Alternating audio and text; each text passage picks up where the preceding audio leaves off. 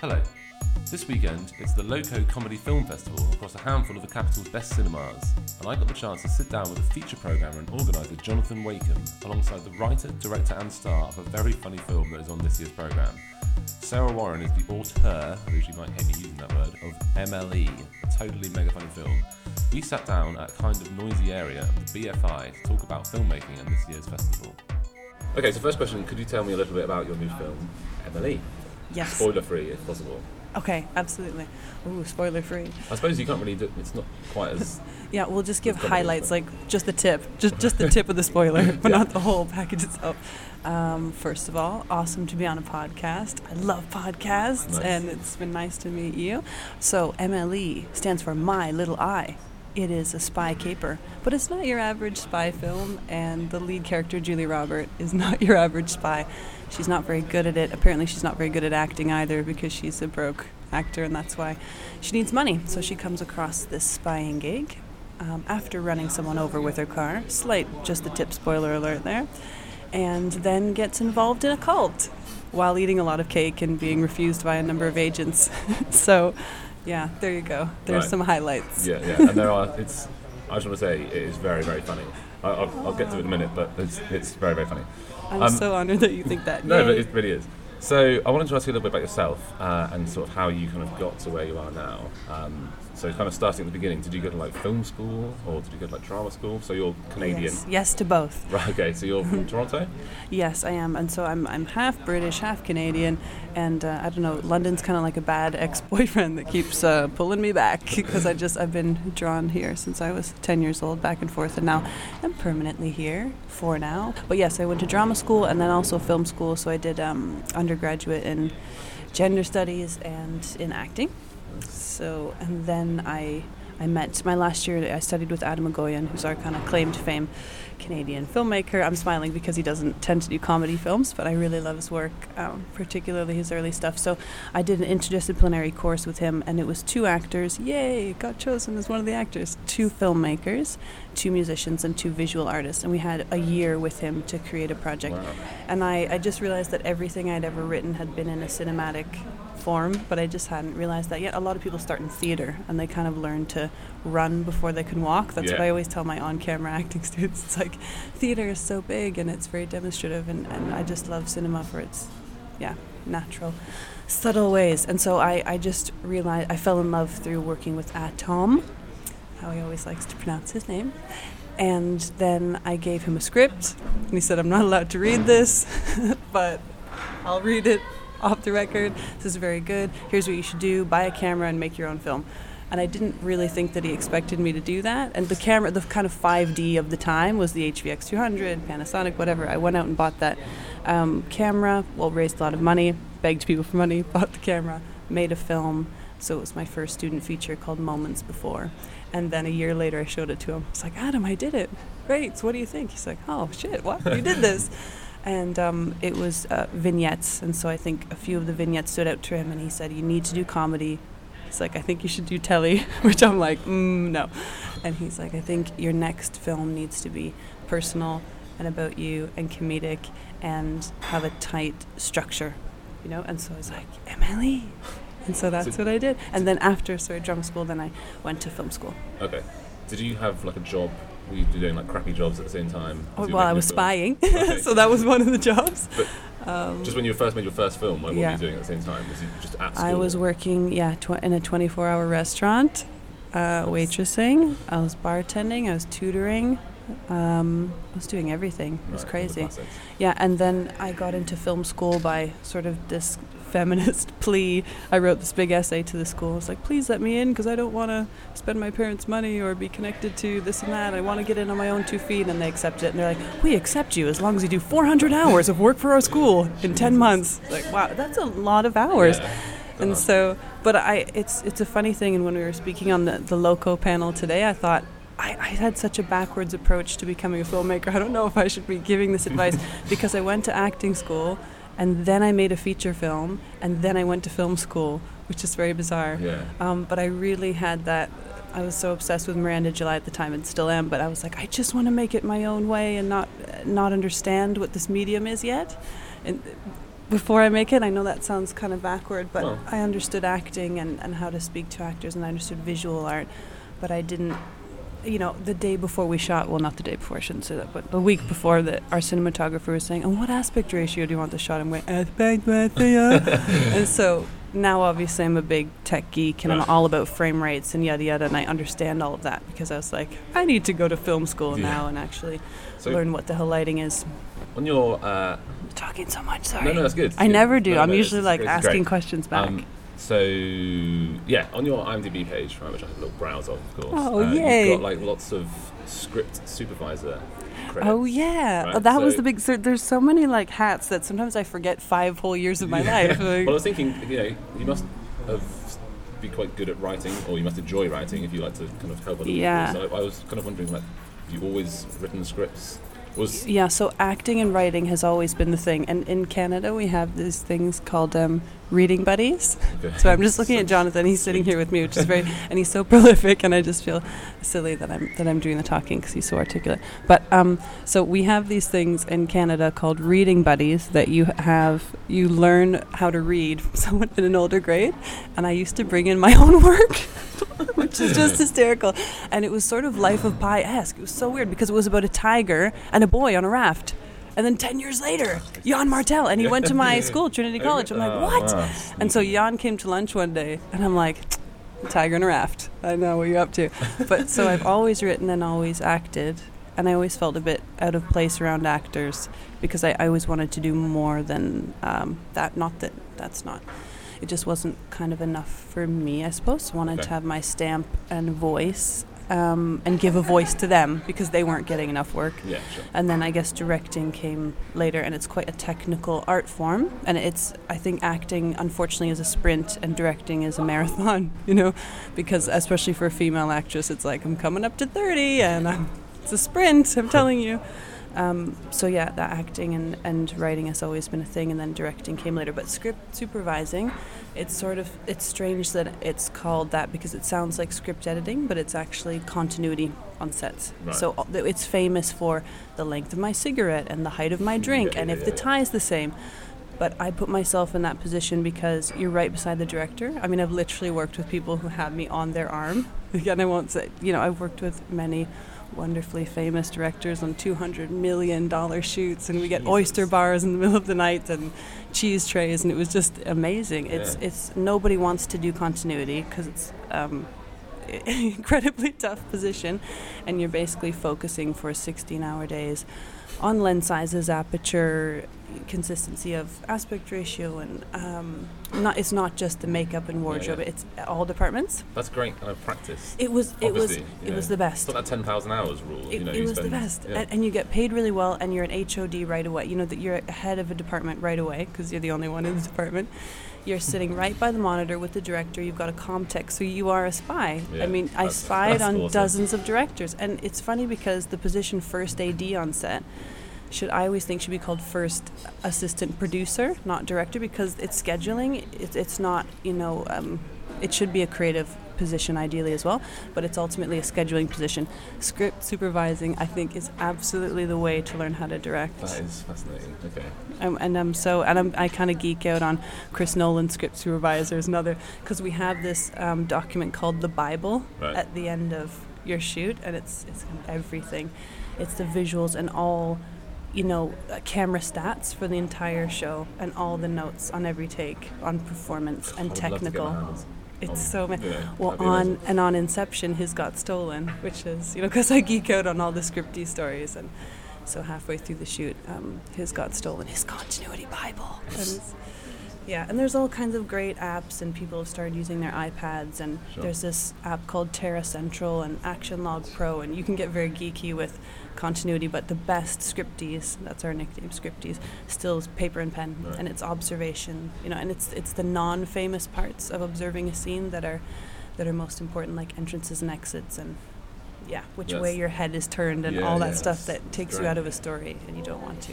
Okay, well, one of the other questions I was going to ask you is, you are writer, director, producer, actor. That's true. Actress, whatever you want to call it. I don't even know if this is a cliche question, I'm going to ask anyway. Do you have a favourite, least favourite of those Yes. And why? Just... Okay, so directing, and I said this the other day, I'm like, I love all my babies the same, but because you included producing in that, I will say hands down producing is the least favorite. Right. Again, just on this stressful. panel, yeah, and talking the least creative, with... I suppose. Is that fair? Yeah. Did you say the least stressful? Most stressful, least creative, yeah. I said, but I don't know if that's even true. I think it's like logistics, and so on the panel that we just had with John, who directed Super Bob, he's saying he's an accidental producer. That's exactly what it is. I mean, gotta get shit done, you gotta get shit made, and so we've become these kind of accidental business owners. Like me and him are CEOs of these small limited companies and accidental producers, and it's just so tough. I always think the soulmate you need to find in the industry as a director is your producer, and it's like stepdad. Your stepdad's never going to quite love your baby like you do, and so that's a really tricky person to find, and I'm still looking for that person. Maybe you're out there. I'm going to talk in that voice, so we'll go for a walk. But do you love being in front of the camera as well? Like, obviously you must do, because you're great in Emily. You must, you're thanks, in every my dear. scene. You are That's the so film, sweet. essentially. I love... it's so strange how it's so indulgent to say you love starring or acting. Of course not. I love... I kind of geek out on the technical element of it. Like I was just in a TV show last week, and I got off on not impressing, but like working with the team and the crew, because I get that whole side now. So to be able to know, okay, I'm standing right here because that's the perfect light for you, and in this moment, it's like a sport. Like I used to be a professional rower, and it's so similar. It's the same hours, it's the same everything, and I like achieving a technical art. It's very much a craft and an art. Absolutely.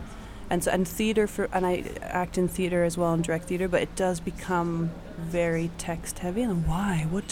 And I'm all about the want, the objective, the motivation. I talk about that every day with my students, but at the same time I love the combination of that and just get it done. Just grab a camera and just do it.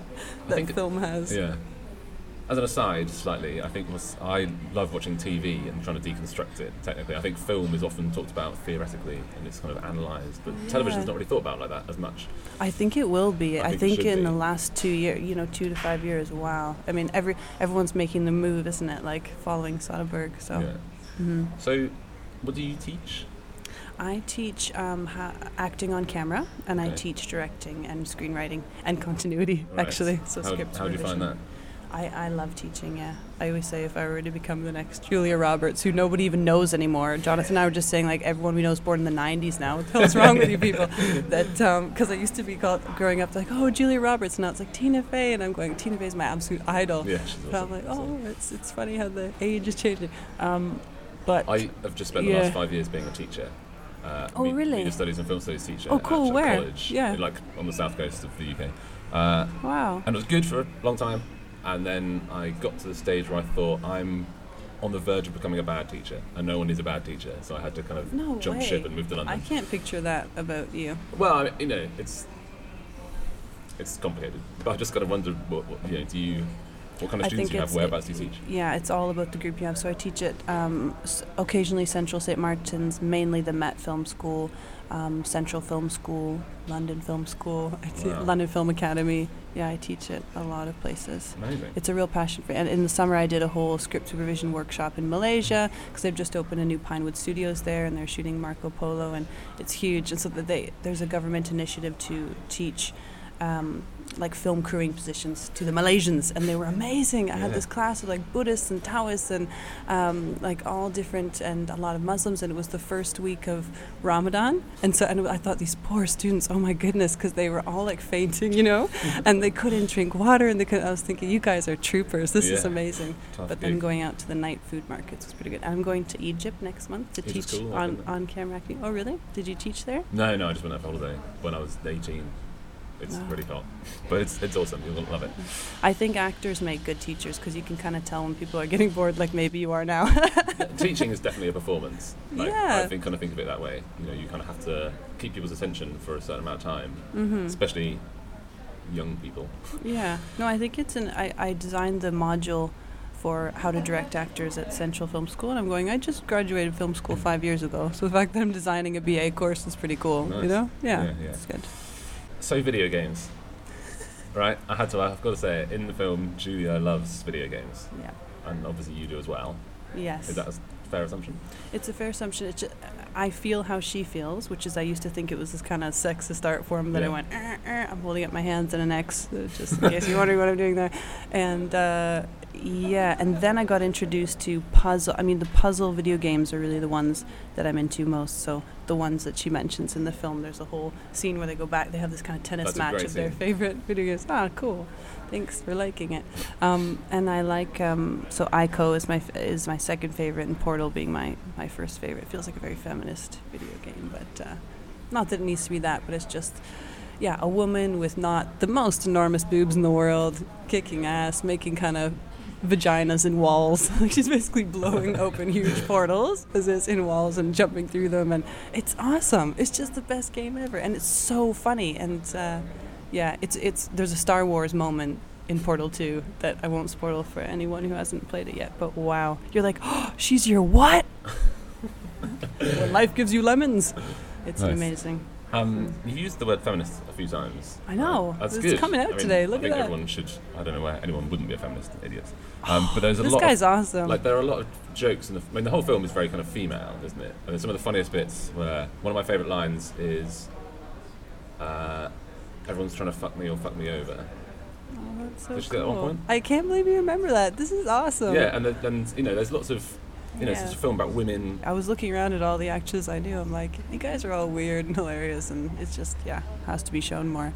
Yeah, and with those the tender reality check moments of, I mean, The Guardian released this article last year that said 80% of women in the entertainment industry are abused, at some point. And it's like, and Emily is really subtly, and I hope in an accessible way, touching on that, because she's with this guy in his damp basement, and he's like, we could be sexual soulmates, and everyone has a big laugh at that point. That joke about the Lovely Bones, I'm not going to ruin it, but the Lovely Bones joke fucking killed me. I thought it was hilarious. Amazing. We have to be friends. But it's I'm so glad you like that, because actually the editor wanted to take it out. He's like, this scene, it needs to move. I'm like, but that's the funniest moment. That was such a good joke. Oh, yay. And, it's a real... Yeah. So I'm touching on that because it's kind of excused. I'm going, if this was in dentistry or like your vets like this, but if you said 80% of, I don't know, London has AIDS, we'd be like, that obviously is a very strange, extreme example, but it's like 80%. That is obscene. But it's that it's acceptable is very bizarre.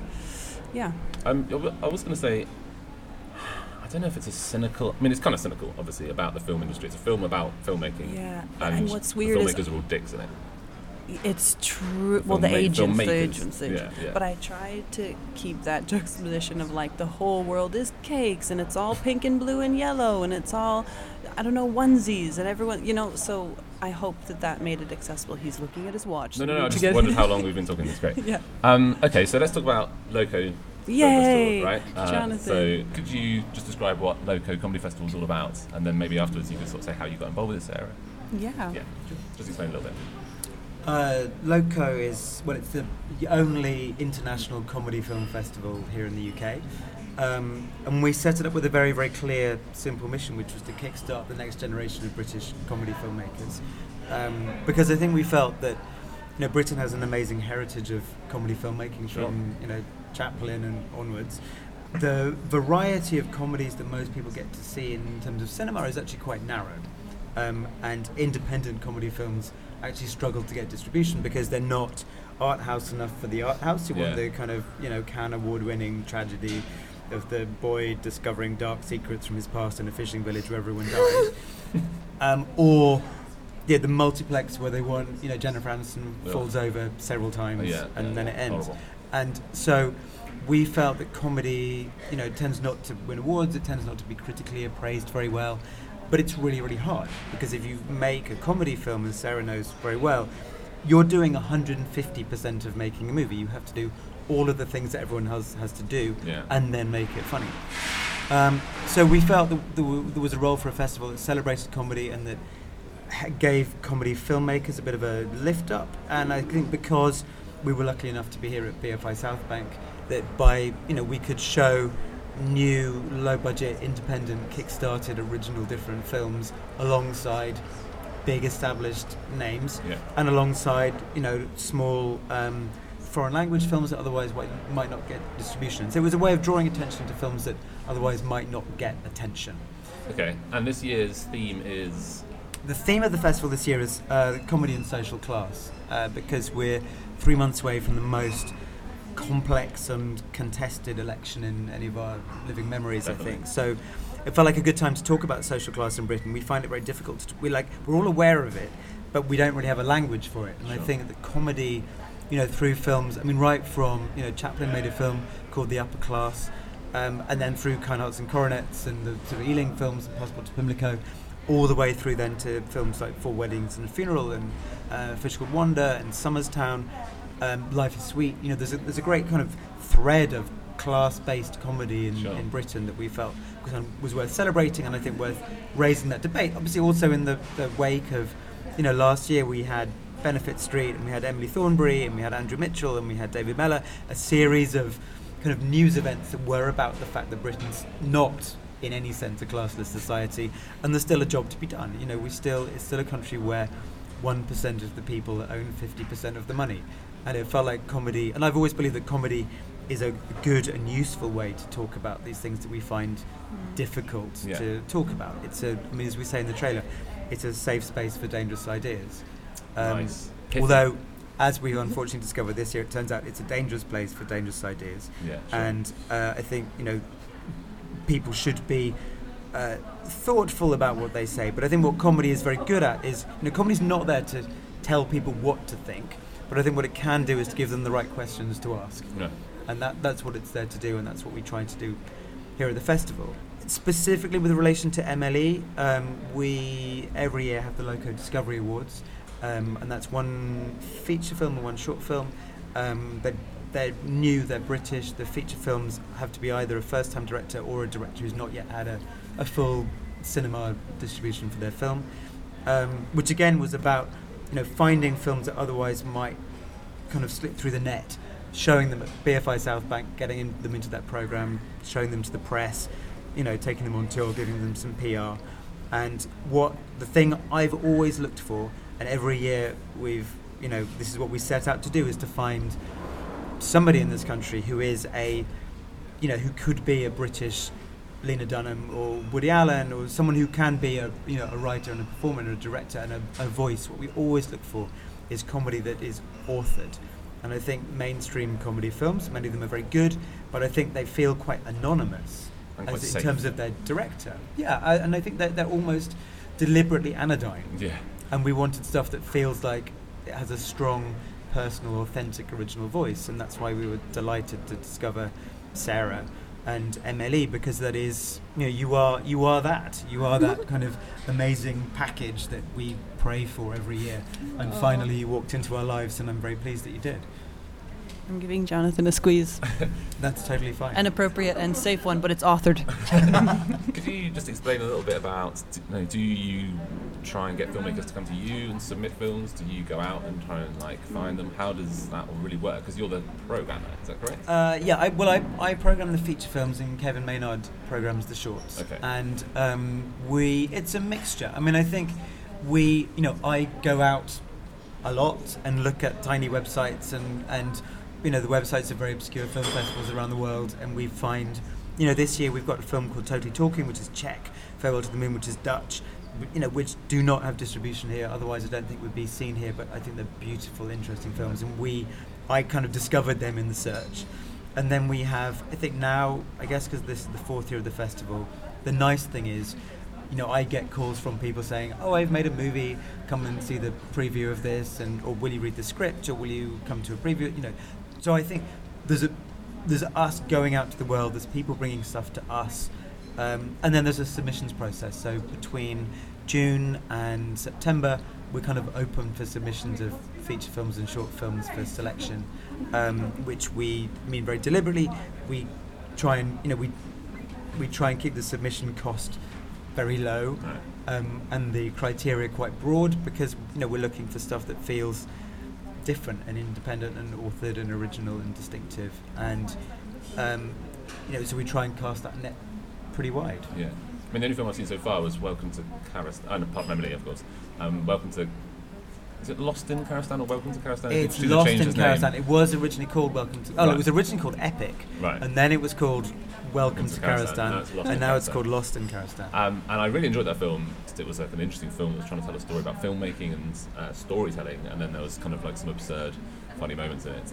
And the other film that's playing tonight, I believe, is a horror film. Summer of Blood. Yeah. It does seem like you've got some interesting kind of range of films. It's not just... Well, I think what we wanted to do with the festival was to, I guess, to broaden. I mean, we've always said it's about broadening the taste of a mainstream audience. Right. So this is, it's a film festival for people who don't go to film festivals. It's not. I think if you think about Fright Fest or Sci-Fi London, they're very much kind of fan genre festivals, and comedy's not a genre.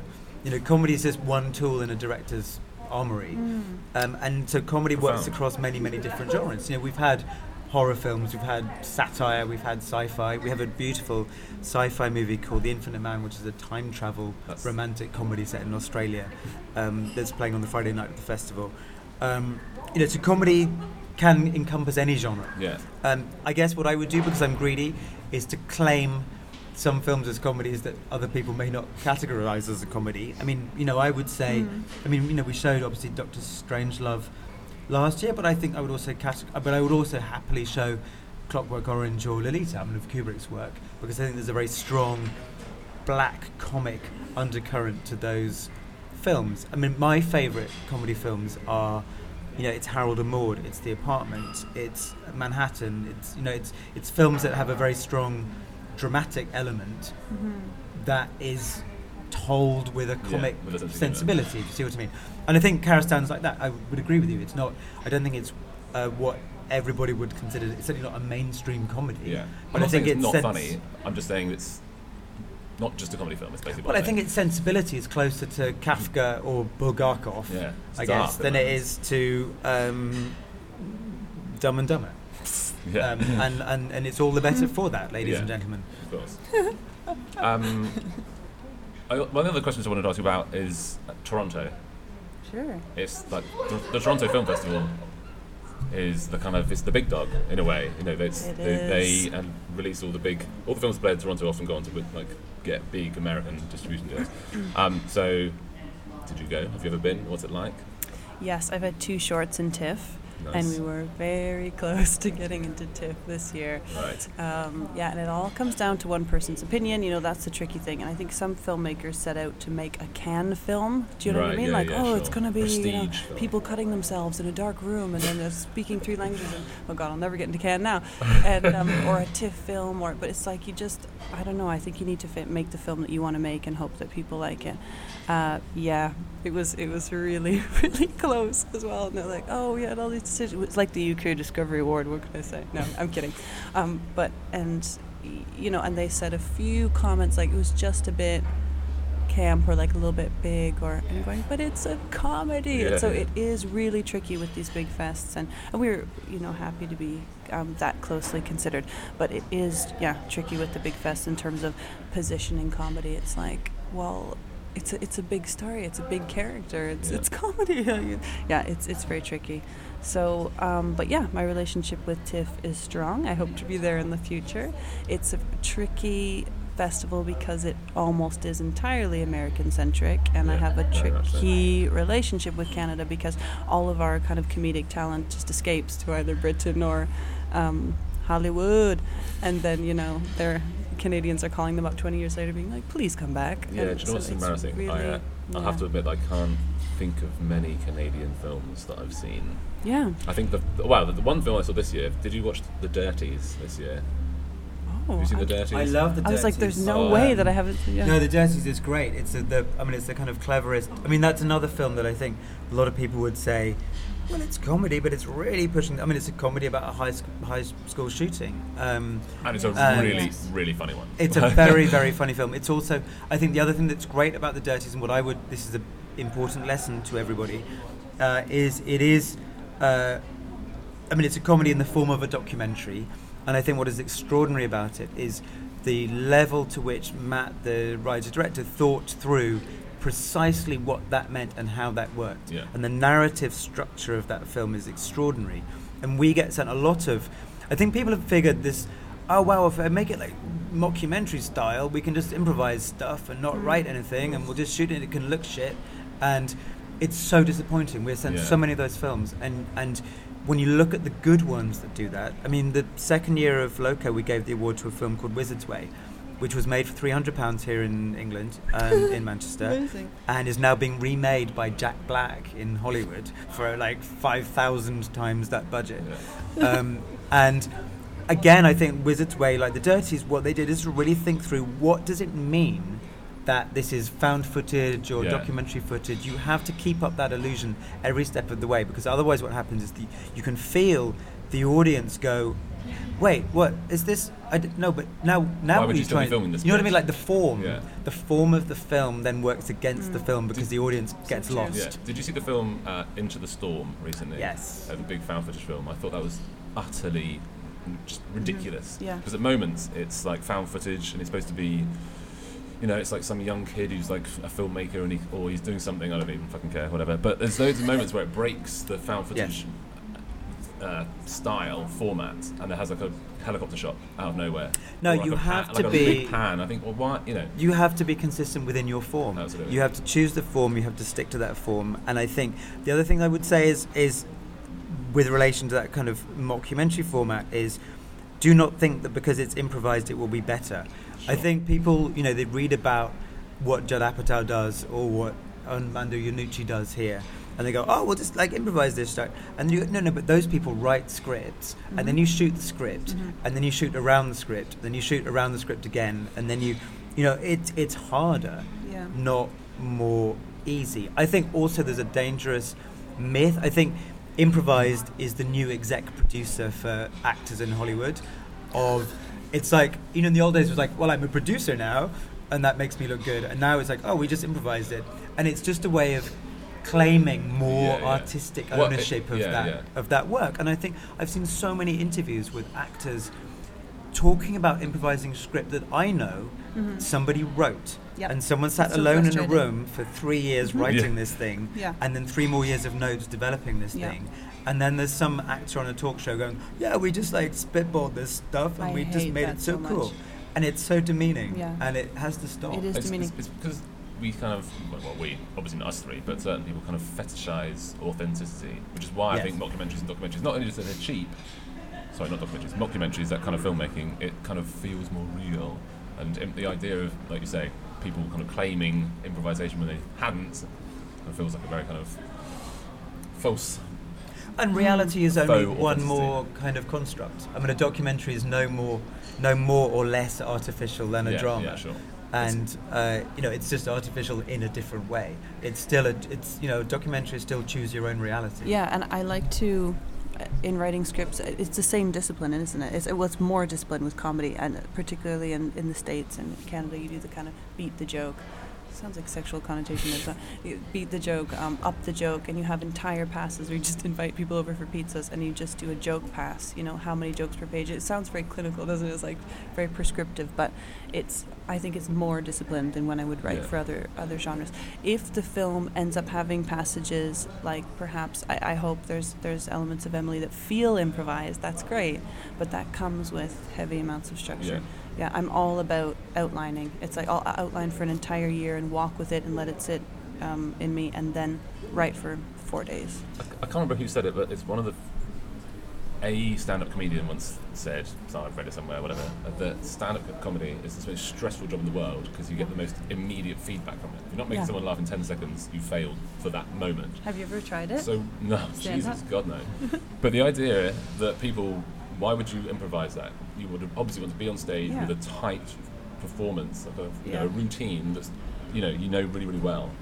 And then make it feel improvised, but you know. If anyone can, it's Brits. I'm like, even listening to Jonathan, it's just like, you guys are so freaking articulate. I'm going, for me, head to mouth, this is hard.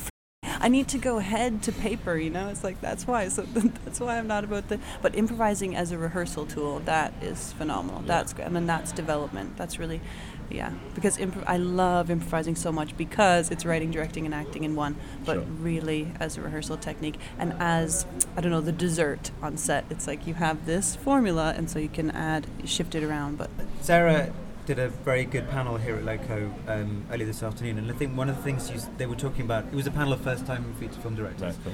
And I imagine some of your audience are future film directors. Hope so. And I thought that was a really good point. You said that you wish you'd spent more time with your editor before you made the film. And I think that's one of those things that people don't really think about. They think of the editor arriving, kind of just try and stick the bits together afterwards. And I think that was a really important point about you have to plot the edit of the film, because actually you need the editor to have enough shots to work around some things, and to and knowing what the editor will need before you go into production is incredibly useful. And I think it's actually a point I'd never really heard anyone make at all, certainly not as well as you did. And who else? And so who were the other really, really key collaborators that people may not necessarily think are that significant in the production of a film?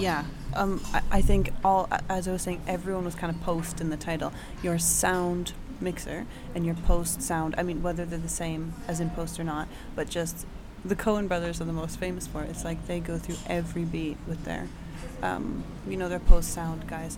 And I'm just thinking of like the hallway scene in No Country for Old Men, and like every part of that was so planned out. But it's so strange that your composer and your sound mixer and post, those are people that I'd have on at a script stage, because it's like, how can I tell this visually is always the question, but then how can I tell this through audio as well, because music and sound go straight to the heart and then visual goes to the head. So I would say your composer and your editor. Everyone needs to be making the same film. So as much communication as you can. I mean, I interviewed everyone. I interviewed the PAs, I interviewed the caterers, I interviewed every single person, because I just wanted everybody to be making the same film. I didn't want it to be like the Ego Project, which it very much kind of looks like at times, like the Sarah Warren Show. It's like, well, no one else was going to make it, so I had to do it. Could you also just say what other things are going on in the Loco Festival this year? Like so much. Just because, film festivals, I love film festivals, they're great. But they're not just about films, obviously, they're also about communities, and they're about kind of helping young people in film literacy, to be kind of swanky about it. So what's your mission statement? Oh, be as swanky as you like. I think, as it said, the mission of Loco is to kickstart the next generation of British comedy filmmakers. And so we do that through, obviously, the festival, because that's about exposing people to films they might not otherwise see. And I think very specifically, I know that I'm looking for films that feel authored and have that very strong, clear voice behind them. I think also, if I'm honest, and I begin to realise this, that there is with a very small p, political side of it, in that, we cheerfully practice positive discrimination. I deliberately look for films from any kind of minority or interesting or exciting or unheard community within Britain and around the world, because I think the more diverse the voices in comedy, the better. And I think there are still huge groups of people that we do not hear of in comedy, and comedy, certainly on television, is dominated by a very kind of narrow slice of society, and we should change that. As much as the films are very, very important, I think we have a course, Kickstart Your Comedy Career, that runs for 2 days of the festival, which is 70 young filmmakers in a room together. Nice. That is the highlight of my year. It's amazing. They're young, they've made short films, they've made web series. They're brought together. We try and connect them with other people who might share an aesthetic, because I think, as I said this morning at the opening of the course, the most important thing to making a career in comedy is to find someone who's clever and funnier than you, and just hang on to them and hope that they will lift you up with them. And comedy's made by gangs. It's made by a group of people who share an aesthetic and a sense of humour, and to find people who share that sense of humour is incredibly difficult and important. I wrote, I've basically been kind of stalking Jonathan. We can say anything, because it's comedic context. You say stalking, and everyone's Jonathan online for years. Until I found her in my garden. Yeah, exactly. That was that dancing video. Oh no, it was the late 1800s.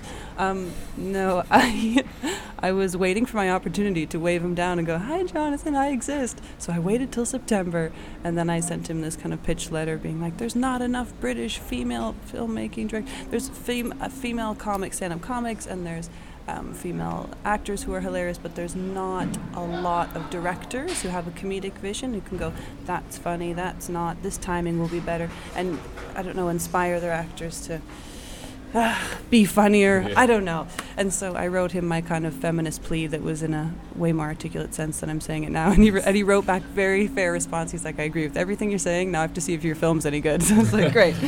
That's exactly what I would want you to do. Yeah.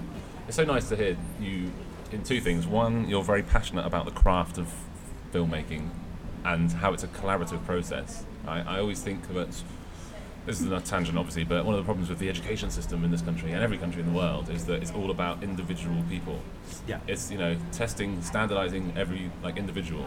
Don't cheat, don't copy, whatever. And obviously, life isn't like that at all. Life's about collaboration. Filmmaking is a huge team of people. So that's kind of... That really bothers me about film schools. It's really irritating about film schools as well because, and I teach it, 6 of them in London.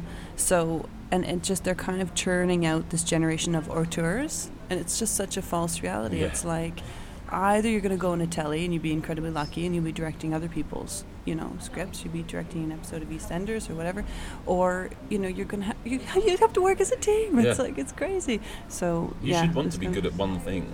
I mean, obviously you are good at everything, but there's nothing wrong with just being a really good camera person or a really good director or a really good producer or a really good whatever the role might be. I think that's something to be proud of. Don't be everyone wants to be Louis C.K. It's never going to happen. Yeah. As much as I love Louis C.K., of course. Well, the other point I would make is that what exactly those jobs... I mean, there are many, many different roles on a film set, but how different people do those roles can be very, very different. So producer, is 100 different jobs, and different producers work in 100 different ways. And there are directors who want enormous control over every aspect of the technical side, but feel a bit worried about the acting side. Or there are writers who are very good at comedy, but they're not very good at structure. And the reality is so much more shifting, I think, than these clear, sort of concrete divides that you would see from the outside really are. And the reality is that every film is made by a group of people having a lot of discussions.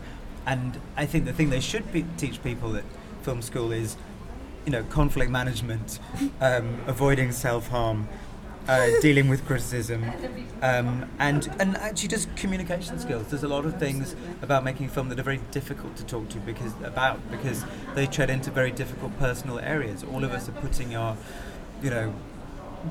lives and thoughts and beliefs and personal secrets into the process in order to make a film that feels human and truthful. And we're not, most of us, very equipped the language to talk about how we feel about things. But that's the only way to make a film, is by being very, very honest with each other. Yeah. And I think communication among groups of people is a thing that really needs to be taught. It's more important than knowing which lens to stick on. 100%. But it's also, the other thing I was going to say, it's nice to hear you so passionate about film in a sort of theoretical sense, in the sense that, it's important to see certain things on screen. It's important to see social classes being kind of represented in, whether it's funny or whether it's serious. It's nice to hear someone talk about film in an intelligent way. That's basically my point. Jonathan is the best at it. I literally sit in awe, and it's amazing. Yeah. He works in theatre, he started this festival. He has more connections in this festival than, can I say, the BFI, than London Film Festival. It's just the initiative that he takes and the wealth of knowledge and articulation. It's a great combo. It's amazing. Very, very honoured to be part of Loco and future relationship. I guess the other bit about the festival that's really important to us is that, every film has a live introduction wherever we can afford to, and sometimes by Skype. We interview the directors afterwards, and I think probably our interviews are a bit more technical and craft-based than most of those kind of interviews, which tend to be, hey, what was it like working with Russell Crowe? Secret, not great. And so we tend to talk a lot about the craft of comedy. And I think there's this sort of myth, I think, that if you try and explaining a joke kills the joke. Totally. I don't think that's true. I think when you understand what Cary Grant is doing in a scene, it does not diminish what Cary Grant is doing in that scene. It just makes you all the more dizzy and weak-kneed with admiration at how easy he makes that look, but how complicated what he's doing is. So I think, we do try to analyse how comedy works, because I think that's how we make comedy that's more interesting and more distinctive and more original. Yeah. The other thing that we try to do, I guess, with the festival is, we always have some silent films in the festival, because I think, that's how cinema began. And this year, one of the things I'm most excited about the festival is a programme called Britain's Forgotten Pioneers on this Saturday afternoon, and that is comedy silent films made in Britain between 1899 and 1917. You are then watching people inventing cinema in front of your eyes. That's amazing. And the astounding leaps in imagination and special effects and performance that you see in that 18-year period is breathtaking. But it is basically, the first film ever made was made in Leeds in 1888. It's called The Roundhay Garden Scene. And it's basically 5 people dancing around a garden for about 5 seconds. We get from that to Mélière's, Journey to the Moon. Unbelievable. In such a tiny space of time. And those films still feel so fresh and dynamic and exciting. And I'm so pleased that we get to see them. I could talk for hours, but we probably shouldn't necessarily. But one question I would like to ask you both is about the future. Yeah. So you're making a new film. Is that true? Yes. I have 3 feature films, in development, waiting, two of which waiting to be optioned. Option my script. And there's my soulmate plea again. Producer, are you out there?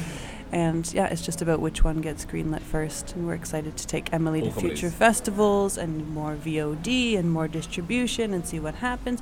No, they're not all comedies. However, I've been inspired by the chat that you guys have just had about this kind of dark comedy thing, and I'm thinking that the sci-fi romance actually may just be a comedy. So who knows, Loco will be in our future, but may or may not be as a spectator. And where is Emily going next? Do you know?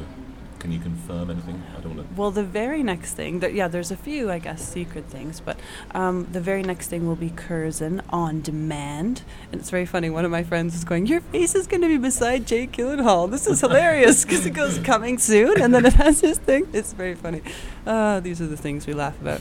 So, Curzon, that's the next place. So please buy it. It will be £6. I'm going to show people. So it's awesome. Yay. And for the festival then, any kind of anything you'd like to say about the future of the festival? And also, these guys have like a 5-year plan. They're so on it. They're already planning next year. Now they're so competent.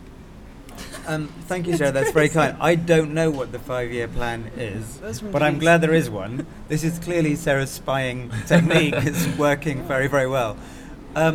I hope that the festival, I guess the point of having the London Comedy Film Festival is to build the audience for comedy. I hope that over time, we have more opportunities to introduce more original, interesting films to more audiences, and hopefully, if the festival becomes a bit more established, we have a bit more weight, we have a bit more credibility to, if we say, guys, you should watch this movie, people think, okay, I'll give that a shot. Sure. And I think that's in the centre. All of us, all we can ask is to have that credibility and that integrity to know that.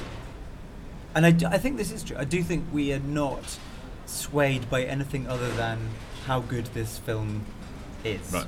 Because I think as a festival, all you have is integrity. I think if people feel, you only stuck that one in because it had some famous guy in it. Yeah. The moment you've done that, you're lost. So I hope we can just build that. Knowledge. I guess the thing that makes us most happy is when at our festival we managed to show a film that was made by someone who came on one of the courses. Right. That's the point.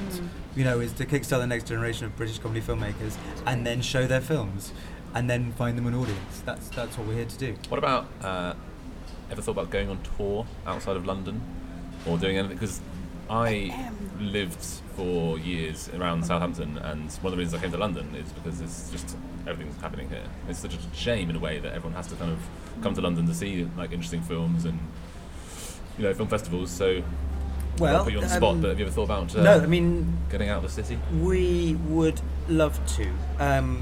It's a conversation that we have, I guess, about taking some of the films from the festival on tour.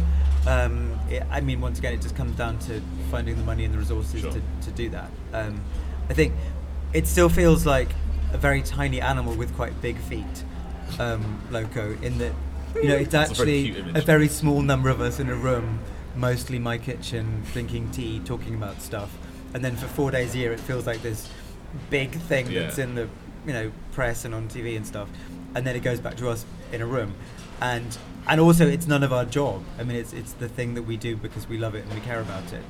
And so we would love, though, I mean, that's the point of doing it, is to bring those films to a wider audience. And if I would love that to be a national audience, not just a London audience. And I think obviously the relationship with Curzon On Demand has been brilliant. This is the first year that we've teamed up with them for the Discovery Awards, but I would love to do that again and on a bigger scale.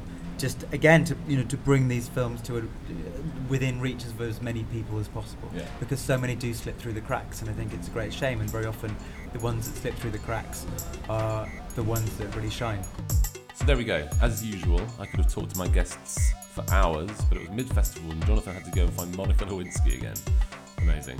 Anyway, the Loco Film Festival is going on right now, so head over to locofilmfestival.com for more info. All of the films that I've seen so far have been really good, so hats off to the programming team.